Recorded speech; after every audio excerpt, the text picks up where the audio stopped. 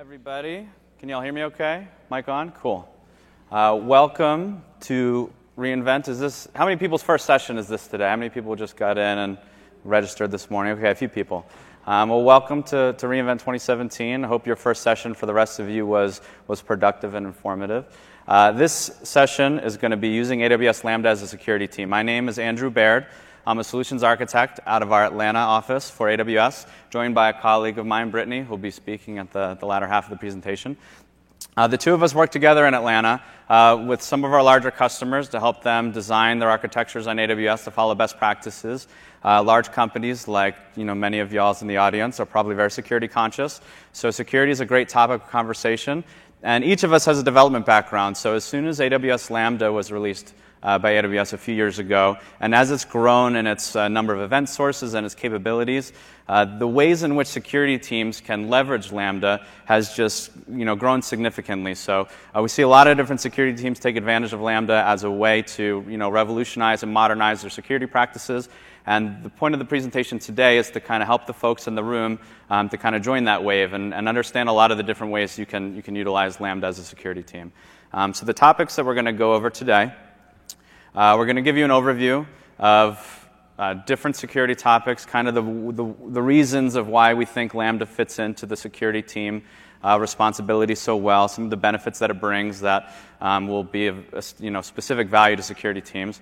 And then we're going to talk about three different areas of security. We're going to talk about auditing, we're going to talk about monitoring, and we're going to talk about remediation, and the ways in which Lambda can fit into those three different pillars of your security team operations, and how different architecture patterns and a demo with each of those for how Lambda can be leveraged. So security engineering, typically in the past, has been in the legacy models have been very focused on documents, spreadsheets, policy documents, documenting the different IT controls that your applications have to adhere to, the different processes that teams need to follow in order to gain approval to make changes. Very policy focused, very document focused, and as we've gone into kind of more modern practices, as your architectures and your infrastructures have been built to a different scale, the amount of elasticity that's your applications are capable of taking advantage of, security engineering has become part of development. There's a lot of development activities that need to take place as part of security. So there's been a lot of work that probably a lot of the folks in the room here have done over the past few years to take their security policy documents, whatever compliance frameworks your organization maps to, and create systems, write code, use tools to make sure that the software that your teams are building, that your organization is using, is following and adhering to all the policies you have set. So there's been a transition of documents to code and artifacts. Now, the whole point of the security engineering organization is to make sure that the data that your company is storing on behalf of your customers, that the systems that your teams are building are built in a secure way, that the data of the customers is safe. And the way in which a lot of this is achieved is through building systems that introduce server-based infrastructure. So there's the possibility that as you continue to build more and more systems to monitor and enforce the policies of your organization, you're also, at the same time, introducing more and more systems that both have to be patched, have to be paid for, have to be monitored, have to be protected. A lot of different customers that are building with the server-based solutions in their approach to security are introducing a lot of components that become very attractive targets to malicious attacks. So wouldn't it be a great thing if you could kind of achieve the same goals that you're pursuing with writing code and building systems to enforce your policies without having to worry about any of the different burdens that servers introduce into your architecture? So that's where Lambda comes in. So there's no infrastructure to manage, and all the things that come with not managing infrastructure, all those benefits I was alluding to, not having to patch those servers, not having to operationalize all the processes around those servers, not having to provision them, not having to pay for them when they're not being used. You're only paying for what you use. So a lot of different cases, the security software that you're deploying on your server-based infrastructure could require some pretty hefty compute. It could require some pretty heavy licensing within the operating system. So the idea that you could achieve the same type of policy enforcement and security operations through something like Lambda, where you're not paying for any idle compute time, can be a really big cost reduction driver for your security organization. The last benefit: bring your own code. So you get the concept of still working with the modern, high-level programming languages that there's a ton of best practices, a lot of tools that natively work with those languages. You can still bring your own code, build your own logic, enforce your own policies through that code with Lambda. There's not too many restrictions at all for the type of handlers you're going to build, the type of logic you're going to write inside of Lambda. So really flexible to achieve whatever logic your security enforcement requirements are. All of the benefits around not managing infrastructure. A lot of times security teams don't have the large operational budgets that your business application teams have. So being able to reduce that operational burden could be a big work-life balance win for your security team. And all the cost effectiveness of not having to pay for ongoing server time is a huge benefit too. So really high level, just in case there's folks in the room who haven't used Lambda yet, the kind of generalized architecture that Lambda sits within looks like this. So Lambda is at the center there, and you'll create what's called a function. And a Lambda function contains all of the code, the logic that you've written, and anytime that Lambda function runs, whatever code you've uploaded to the function will execute. The way in which that code is executed is defined by the event sources. So there's a few dozen different event sources that are available on AWS today, and it's an area of the services that continues to grow. So it could be as changes are occurring in your environment. Maybe it's data arriving in an S3 bucket. Maybe it's a new bucket that was created, changes to a security group. All of those things can translate through one service or another into an event that can be sent to your Lambda function and trigger an invocation. Once you've configured the code you've written and created a Lambda function and defined what its triggers are as event sources, that Lambda function will run anytime those events have occurred within the environment. And then your Lambda function is free to reach out to any other services that it needs to. So again, it's your code. You've got free control over the runtime environment for whatever language you've written your function in. So whatever your function needs to do to check compliance requirements, to remediate configuration changes that you've deemed aren't compliant, to monitor the environment and audit it, your Lambda function and the code you write is free to do those things. Okay, so I'm going to kick it off with our first demo. This is just going to be a hypothetical situation. A typical developer that might exist within your organization. Maybe it's you, an administrator who runs into a couple roadblocks and cuts some corners. So I'm going to switch over to my laptop here. So I, as a developer, I have a reason, whatever that reason may be. I need to debug something in a production database. I have admin credentials within this account. And so I'm going to try and log into my Bastion host. We've got a Bastion host, great security practice. I'm not going to directly connect to a database in production from my laptop. So we're going to go through a Bastion host. So I'm going to go in and open my terminal here and try and connect to it. And it's going to hang. Okay, right. We have good security policies. My Bastion host hasn't whitelisted my IP address. Let me back out of here. Get into the console, find my security group for the Bastion, and whitelist my specific IP address. So let's go through that step. And I, as an administrator, I'm already kind of like, this is taking more time than it should. So I'm beginning to think about my deadlines and how I have a meeting in 15 minutes. So let's add a rule. It's going to be an SSH rule. Okay, port 22. We're going to grab my IP address. We're going to save it. All right. Let's get back into the terminal here. Try again. All right, we're in. Cool. Okay, now let's connect to my SQL database. Let's enter the password. Oh, it's hanging. Another security group. I need to update it. Okay. Let's back out of here. So I need to make sure now I'm talking about production database. I'm in the Bastion. I think I need to go into the RDS security group. Let's update it. I'm going to add a rule to the MySQL port. Quick question. What are those scripts doing beyond just SSH? Just SSHing. Just so I didn't have to remember the Elastic IP. Okay. Yeah. The question was, what else is that script doing? So it's just retaining the SSH. So I'm going to save it. And you know what? I don't want to have to come back here just in case I forget how this whole thing works. I'm going to edit this security group, and it's just for a minute here. I'm going to go back and don't tell anybody. I'm just going to open this up to the world just for a minute.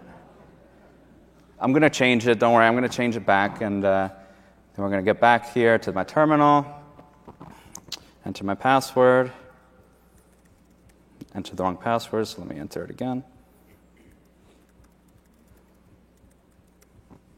And I'm in. Okay, I'm in my database now. You can say, I show my tables, remember semicolon, show databases. Okay, I'm in. All right, so now I got to run to my meeting, and I'll come back to this and remember probably in the rest of my day that I just opened a production database open to the world. So let's hope that I remember that. But not necessarily a malicious attempt to do anything within the account, but developers that have access that maybe aren't aware of all the changes that they're making. Very possible that they could misconfigure something, and without being a malicious actor, left a door open. So let's jump back into our presentation. All right, so now we're going to talk about the three different pillars. We're going to start with auditing. So forget that, I left the door wide open. That's probably going to be fine for now, just assume it's okay. So typical goals when teams are auditing. These are the questions that we hear teams typically want to answer when they want to audit their environment. They want to know, what's the state of my environment right now? They want to know whatever state it's in, when did it last change? They want to know who changed it, if there's a question I have about the state that it's in and how it got there, who made that state change, and then how can I trust this record of state? How can I know that what's being reported to me as the state actually reflects what's implemented in reality? And the types of mechanisms that companies usually pursue and implement in order to answer those questions are listed here. They generate a lot of logs, they archive them so that they can triage them and look at changes that are made through the logs. They've got some type of change management database that lists all the configuration information for their details in their environment. They have some type of process that ensures the only people that are making changes that get reflected in the CMDB were approved as part of a process. And then there's a lot of really tight access control. The type of people that can make changes to the environment are very tightly restricted into a select group of people. Okay. At the center of all of those things is this presence of audit logs. So within that old type of model where it's very policy-driven, policy document-driven, and a lot of process and around who on your team members are allowed to make changes and a lot of approvals around those changes, we see customers that were able to be mildly successful having audit logs that fit those top three bullet points, that they're the outputs of some ticketing system internally that's capturing the request for what the change to the environment was, and that's treated like an audit log. Changes that are made out of band when an operational issue happens, people can kind of cut through the process and leave inaccuracies within their environment. And there's a lot of customers that like to capture everything, all of the details and data that's changing within their environment. When it's time to go through an audit and understand if their environment is compliant against whatever framework they're being held against, there's a lot of noise they have to sift through. There's a ton of different data. And what audit logs should really get down to be is these things. They should be immutable. Whenever these logs are generated, you should know and have confidence that those logs can never be changed. They should be coupled with reality. So the changes that are occurring within your environment, they should be the things creating the artifacts that are logged. They should not be part of a process output, documented in a literal document. It should have been triggered out of something that occurred within the environment itself. And they should be compliance focused. So if you're actually planning for an audit, your organization gets audited, whether it be internally by a team or against the framework. It's a great idea to make sure that all of your audit logs are sifted through, so that when it comes time to go through an attestation, that you have a very condensed set of condensed testimony that you're really achieving your compliance from the audit logs, because there's not a lot of noise there.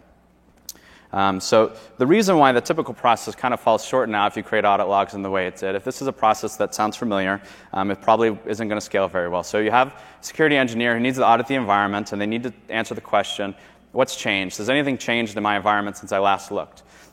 And if the answer to that question is no, then you're kind of doing it wrong. So you're doing it wrong in a couple different ways. And this is a reference to an old text-based adventure game where you couldn't really adventure in the dark. And if you tried, this fantastical beast would you would meet your demise. So if you're checking your environment so frequently in AWS that changes aren't occurring between those checks, it either means, one, you're spending too much manual time reviewing your environment, or two, you're not letting your teams take advantage of all the agility and elasticity that AWS enables for them. So realistically, it's going to look more like this. If your teams are able to take advantage of the features that we give them, something changed. And what changed? Everything probably changed. All of the things can change in your environment between two different checks. So if you want to really revolutionize the way that you're going to perform auditing activities within your account, it should be a process that more typically looks like this. And rather than having a person exist at the front of this question, you've got software, you've got code, you've got a Lambda function that's going to execute and answer these questions within its code and be an extension of the decision-making processes that your team has. So as a change occurs, we're going to evaluate, does the change that just occurred meet the compliance requirements that we've set forth for our organization? If the answer is yes, then the change is if something changed and it's applicable to our compliance framework and it's compliant, let's just archive it. If the change that just occurred is not compliant, something happened and you need to take action, whether that means alert somebody, whether it means to mark that resource as not compliant, whether it's wake somebody up in the middle of the night because a security issue may have just happened. All of these things and questions can be answered and addressed through code. All right, so the different services that allow you to perform these auditing activities and write those Lambda functions that have that type of state machine and answer those questions. So first, AWS CloudTrail and CloudWatch logs, and config rules. And I'll kind of step through them in a second. And these slides will be available too, so don't worry if I skip through a photo before you take a picture. So CloudTrail is your audit log of all of your AWS activity for all the services that are supported by the service. Any API calls that are made, there will be an event trail of all of those calls that occur so that you can see all of the events that happened over time, all of the API calls that have been made.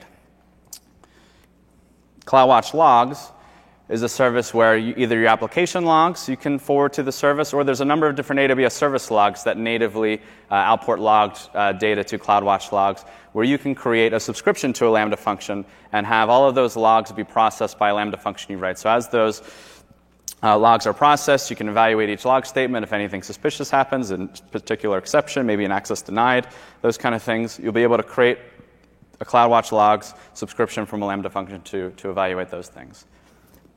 AWS config is a little bit analogous to a change management database on AWS, but because of the scale and the elasticity that you work with on top of AWS, it's got the ability to show you all of the changes that occurred to a particular resource that's been discovered by the service over time. And as those changes occur, not only will it record the configuration changes, but you can also trigger what are called config rules. And those config rules themselves will be Lambda functions. And those Lambda functions can look at the configuration change that's just occurred to a resource and decide if it's compliant or not. So that change could be somebody's updated an S3 bucket policy, somebody's launched a new EC2 instance and you're not sure if the tag matches your standards, somebody's created a volume and it should be encrypted, and you can evaluate its configuration to see if it's encrypted. So config is a service that you can plug in to retrieve all of the resource and configuration changes that are happening within your account, and as those changes occur, automatically trigger a Lambda function that you've written to evaluate that change. And whether you're in an organization where your account has thousands upon thousands of configuration changes a day, or an account where maybe it's for personal use, or it's a smaller business, or it's the type of configuration where it's mission critically important to your business, like the policy for an S3 bucket that contains private customer information, but the policy for it should not change very often. So whether it's either one of those two states, you'll get a lot of benefit from using Lambda, because either it will scale to the level that you need, regardless of how frequently those changes are occurring, or you're not going to be paying for idle compute time, even though you've written a rule that's going to let you know anytime somebody's changed that mission-critical S3 buckets policy, it may never run, and you're never going to pay for that Lambda function unless that configuration does change. So really, really compelling scaling mechanism here, and cost effectiveness when using Lambda for this type of architecture. And the last one for auditing that's become really popular for a lot of different security teams on AWS is using Lambda as the auditor itself, is to deploy this kind of architecture where you, as a security team, own your own account, and it has federation credentials, federation rights into all of the other applications accounts within your organization. That Lambda function will, one by one through the security token service APIs, get AWS credentials to those accounts, and then call APIs within that account to describe resources, to remediate configurations as needed. And that Lambda function is code that's fully written by you and owned by you, and you've got free reign over all of those other application accounts within your organization. So they don't need to worry about deploying your code or maintaining it within their own accounts. You operate within your own account with rights to federate into their account. So this is a really popular model. Okay. All right, demo. Let's jump into it. So let's get back to, I'm back from my meeting, and let's jump here. Let's see what's occurred. So this demo architecture I just had on the screen is going to show you the security group changes you watched me make. And I've set up a config rule in the background. So if I go to the config service, I've defined specific policies that have said there's only one specific IP address or one security group that I'm allowing my security group to be open to for that database. If I see that production database have a security group change that allows access to any other security group other than its application tier, I'm going to mark it not compliant. So within the config service, I've got a rule created. It's called whitelist the MySQL security group. And what I've configured here is config lets me narrow down the scope of my configuration change triggers down to the specific resource that I care about. So I'm going to trigger this Lambda function to run anytime a resource of type security group experiences a change, but specifically only for security groups that match this specific identifier. So that's a security group resource identifier for that database's security group. I've got a couple parameters here I've listed, the port that I care about, and this is the approved security group, its application tier. They're going to be sent to a Lambda function that I've written. And the Lambda function is going to get the configuration for that security group, evaluate its new state, and then mark it compliant or not compliant. So it makes a call back to the config service and declares it compliant or not compliant. So in this case, I made a change that was clearly not compliant. So now as a security team, if I wanted to see the state of the environment today, I could come to the config service and notice that, hey, there's a security group that's not compliant right now. I better take a look at it. And even though that feels like, there's a manual process there, you don't have to stop there. You don't have to just mark it as not compliant. The config as a service also lets you create, push all the configuration changes to SNS topics. So if you want to utilize SNS topics as a place where you continue to do more processing against configuration updates that have happened, if you'd like SNS to send you emails, if you'd like that Lambda function config rule to perform some other action rather than just mark it non-compliant, you'll be able to do that. So one example of using Lambda within another service that's security focused to mark changes that have occurred as not compliant. Okay? All right. Let's jump back to the presentation. All right. That was the demo. All right, so recap on auditing. So remember that there's two services that are really mission critical whenever you want to be able to audit your AWS environment. And you should have them enabled in every region, in every account. That's the best practice we recommend, and that's CloudTrail and Config. If you want to be able to, at the time of triage, go into either one of those services and see real changes that have occurred, you're going to need to have those services enabled. And all of the other services that generate logs, we have CloudWatch logs capabilities to have those logs be sent to CloudWatch. So it's really important that you subscribe to those service logs with CloudWatch logs and create Lambda functions to consume them and do whatever interesting actions you'd like to perform within CloudWatch logs. All of the logs that do generate, it's important that you persist them. There's really cool capabilities in Glacier where you can write once to ensure that nobody's got the ability to affect that data once it's been written. Great for audit logs. S3 obviously has bucket policies where you're able to ensure that nobody has write permissions other than whatever's, the role that's assigned to your Lambda function that's actually performing the writes to a particular bucket. So setting up your policies, setting up your lifecycle rules within S3 to make sure that nobody's able to change your audit logs once they're stored. And the big key here is to take all the audit logs that are generated, all the different log sources between your applications, between the AWS services and services like Config and CloudTrail, is to have them play an active role within your environment. Don't just treat them as something that gets retained and archived for some later operational manual process. Make them be an active input into an event-driven decision for your security team, because that's what's going to let you scale, and that's what's going to let your policies scale inside an environment on top of AWS that's going to be elastically changing 24/7. And rather than having to wake up potentially in the middle of the night when those changes occur, just let that code make decisions for you at 3 in the morning, and you can sleep easy. So last bonus I'm going to call out, Capital One has a great open source project that really follows what I've kind of described here for security best practices using Lambda. It's called Cloud Custodian. So take a look at that project they made available. If you want to stand on the shoulders of others, that's a great project and a great place to start. All right, thanks, Andrew. So I'm Brittany, and we're going to spend the second half of this talk talking about how you can use Lambda to help with your security monitoring as well as your security remediation. So everybody today probably has a SOC. That SOC consists a lot of tools, mostly that are combing through a bunch of logs, trying to find that needle in the haystack that's really important to your organization. And they're trying to figure out what's important to your organization, but without a lot of context for your business or your infrastructure, right? And you probably have a bunch of people watching those screens waiting for that needle in the haystack to pop up. One of the biggest problems, one of the biggest concerns we hear today is just this information overload, all this data that you have to comb through as a security team.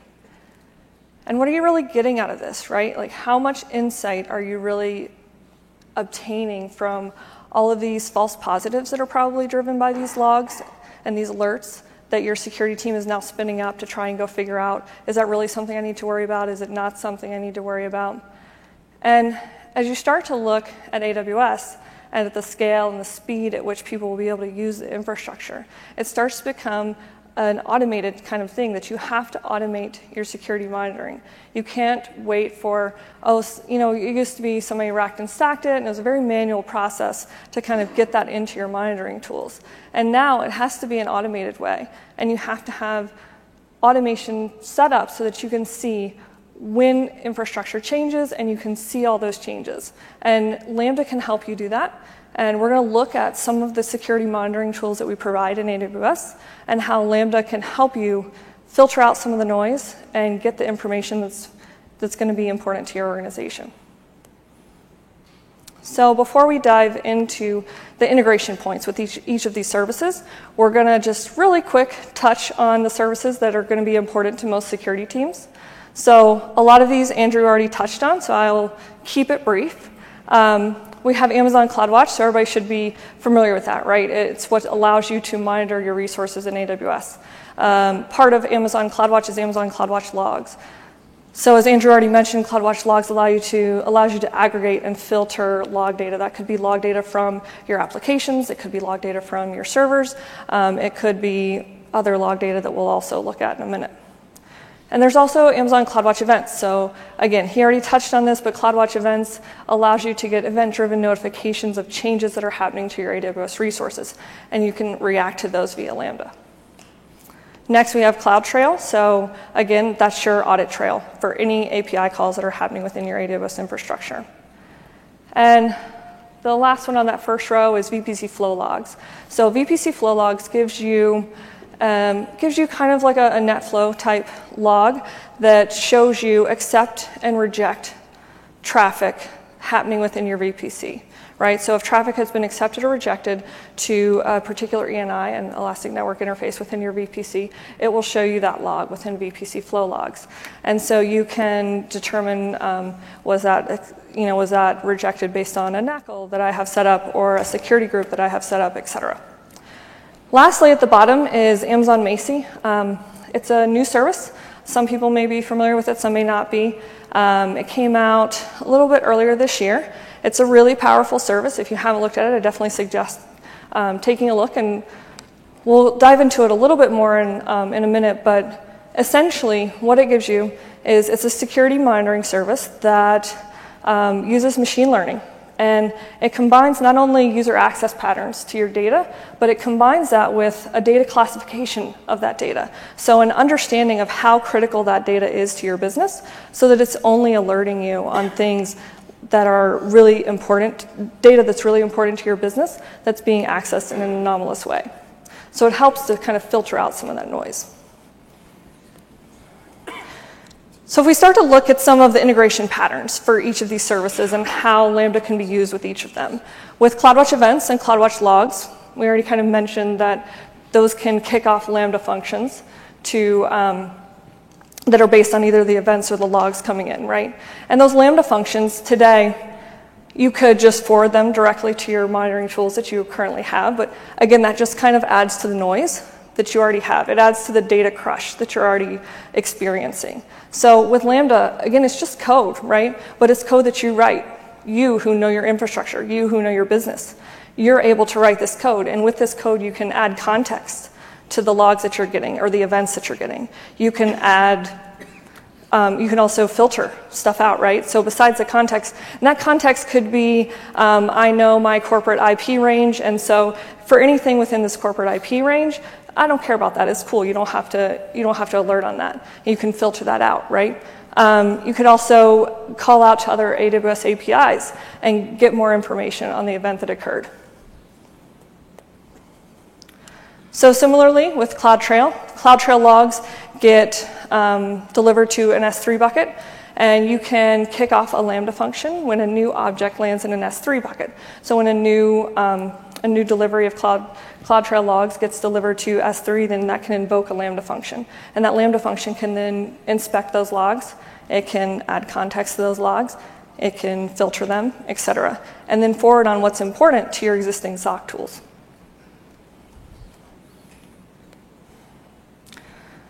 Next, again, similarly, is VPC flow logs. So VPC flow logs, you can set up to go to a CloudWatch logs log stream, and then from there you set up a subscription for that log stream.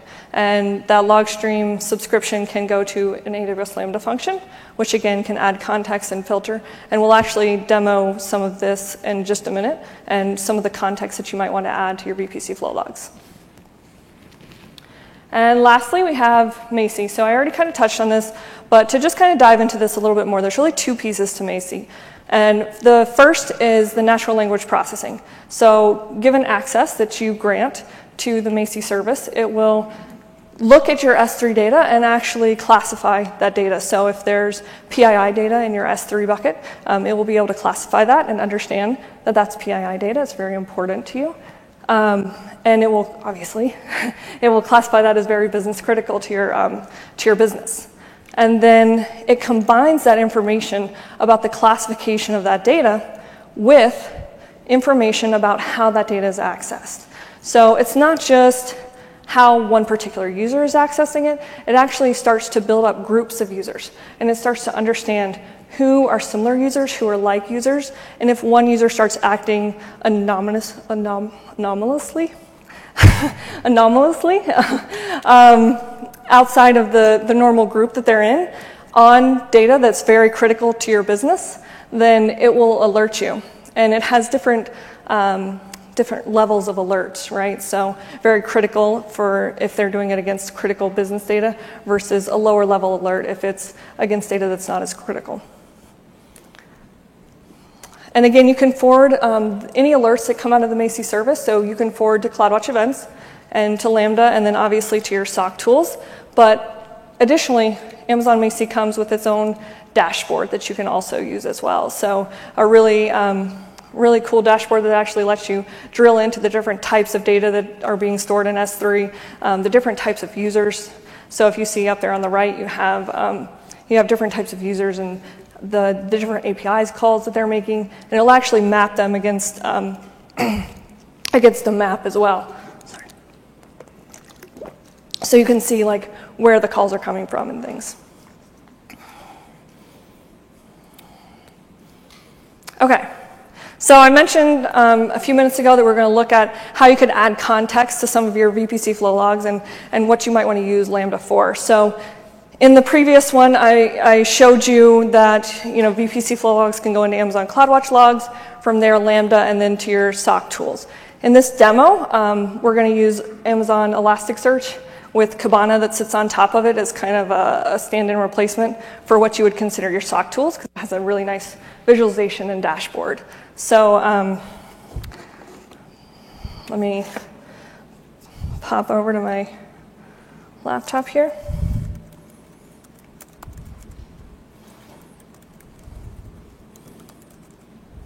All right. Oh, that was fun.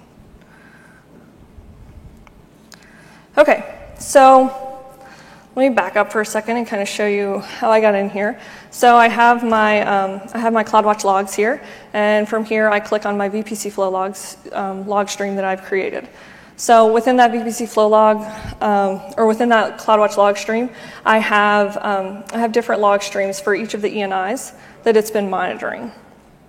And so if I click on one of these ENIs, and I can see all the different, you can see all the different accepts and rejects and all the different VPC flow logs that are coming in here. And I'll expand one of these just so you can see what it consists of. It's pretty bare bones, right? So it's got the ENI, it's got a source IP, a destination IP, it's got source port, destination port, etc. But besides that, you don't have a lot of additional information.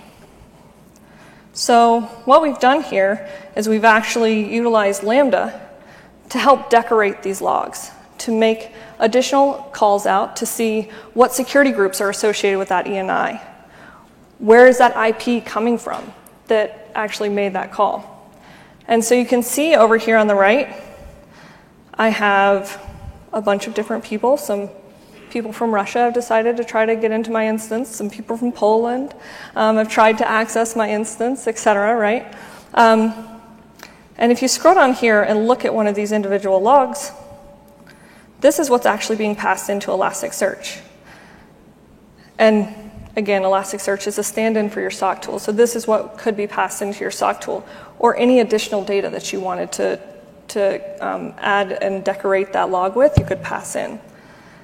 And you could also, again, filter out, so it was only getting the stuff that's really important to you.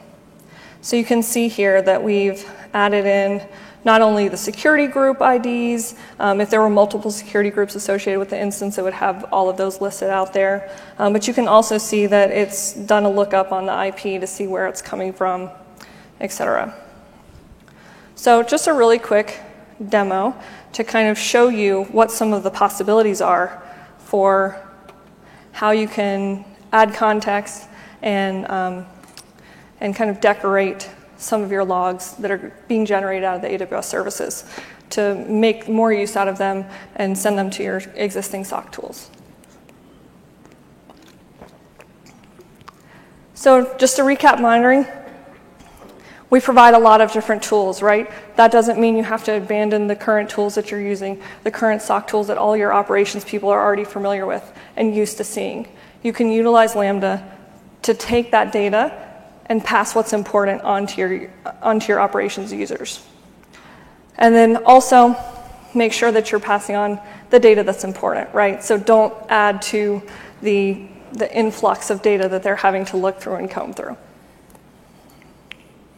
All right, so next is remediation.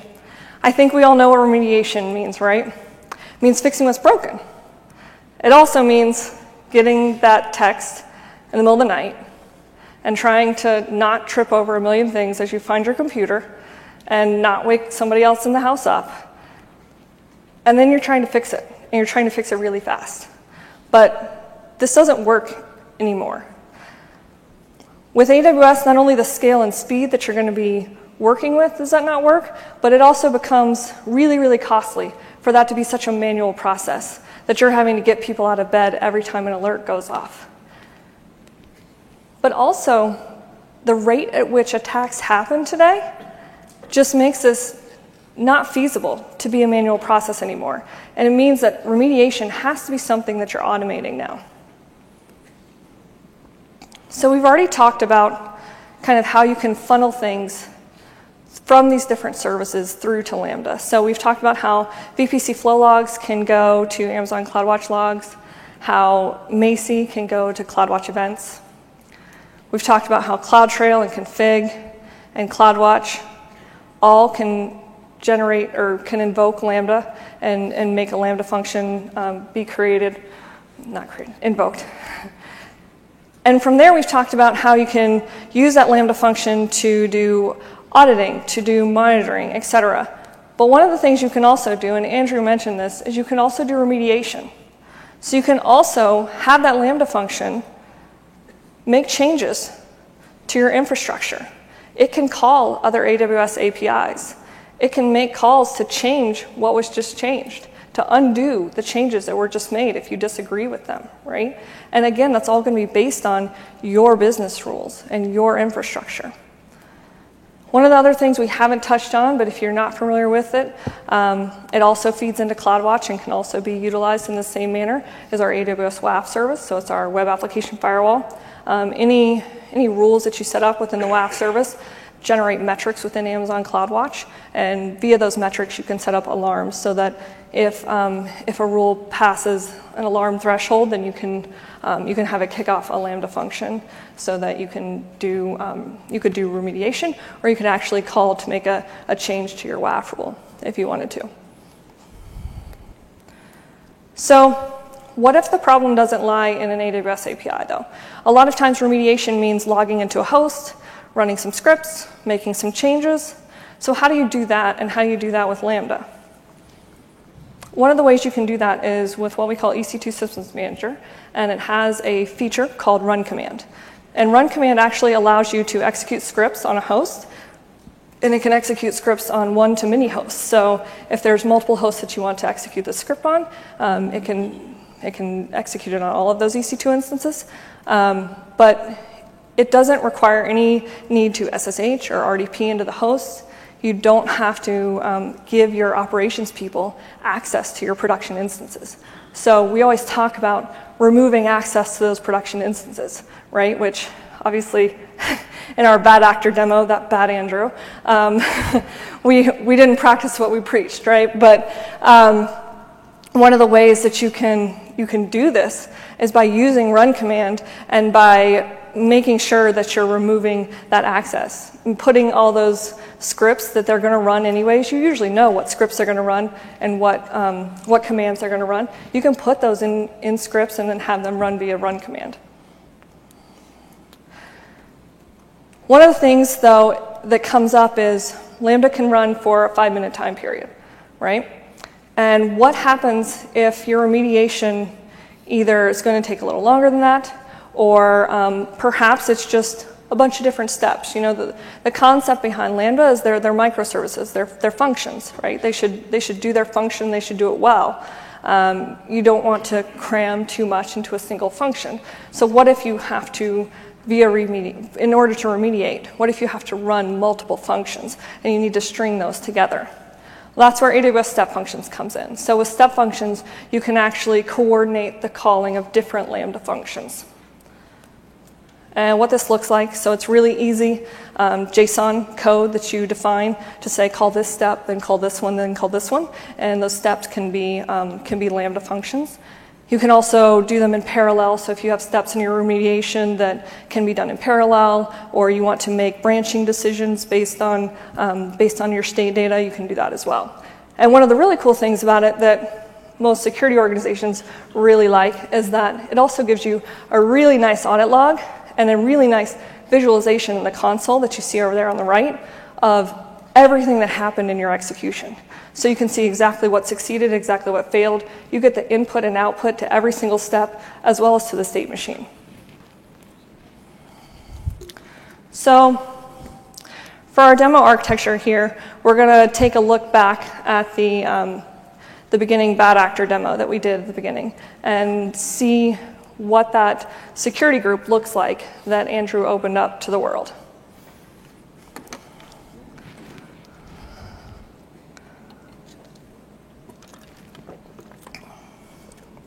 Okay.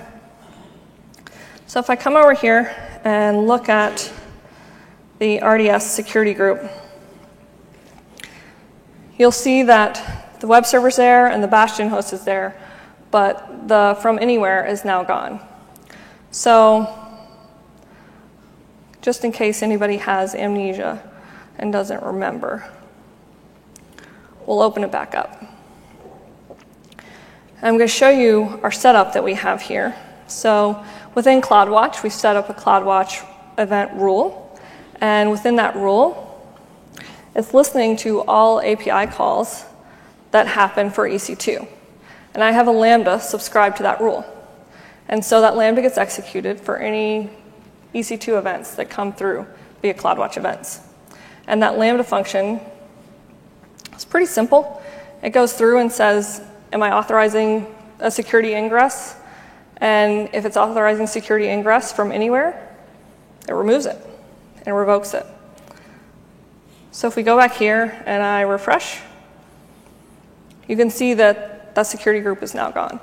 So that's pretty heavy-handed example, but there's not many things that you would want to allow to be opened up to anywhere, right? And so there's rules like that you probably have within your organization that only you know, that you can code in really simple Lambda functions. We're talking under 100 lines of code here that are applied to your account and can be utilized. And can be utilized within your account for your infrastructure, for your business, for what makes sense for you. Okay.